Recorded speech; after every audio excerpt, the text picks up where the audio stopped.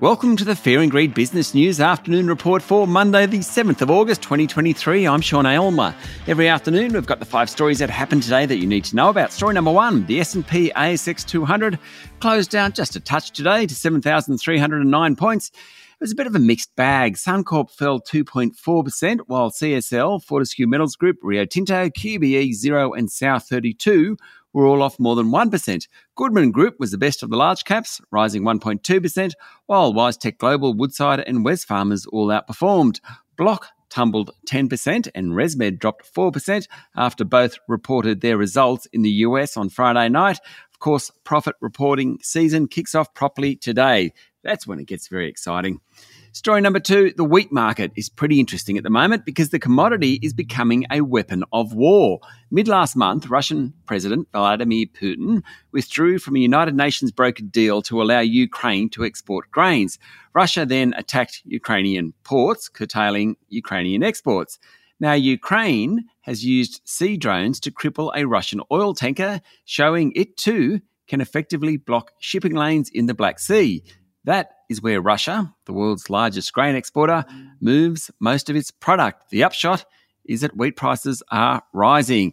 Not just wheat prices, the Ukraine attack on the Russian vessel also ensured that oil prices remain elevated. Oil prices have risen in each of the past 6 weeks, the longest run since June 2022. And the Aussie dollar today is trading around 65.7 US cents. Story number 3, the Australian Competition and Consumer Commission has been very busy. Last week, the competition watchdog blocked ANZ's bid for Suncorp Bank. Today, it said it would extend its examination of the proposed $18.7 billion takeover of Origin Energy by almost 4 weeks. The lengthening of the review to September 28 comes after the ACCC wrote to Origin's suitors, Brookfield and EIG partners, last week saying it needed more time to complete its work. The watchdog is unsure if the merger is allowable under Section 90 of the Competition and Consumer Act. Now, that part of the legislation requires the ACCC to be satisfied that a deal won't substantially lessen competition and that it would likely have a net benefit for the public. Several of Origin's rivals have made submissions to the ACCC, no surprises there, but they're underlining the importance of Brookfield's undertaking to ring-fence information and decision-making between Origin's markets business and the AusNet transmission and distribution business that Brookfield already owns.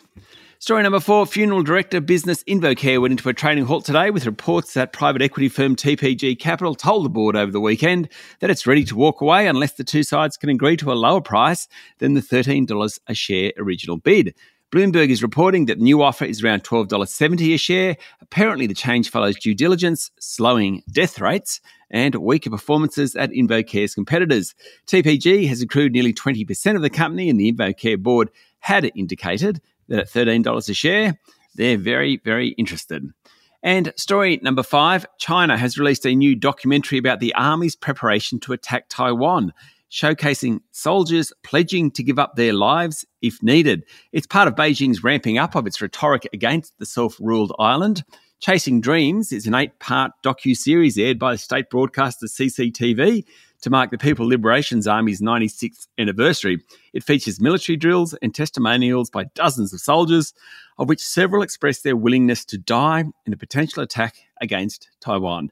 The materials fan rising Chinese nationalism and display military confidence against Taiwan and, implicitly, its ties with the United States, according to Associated Press.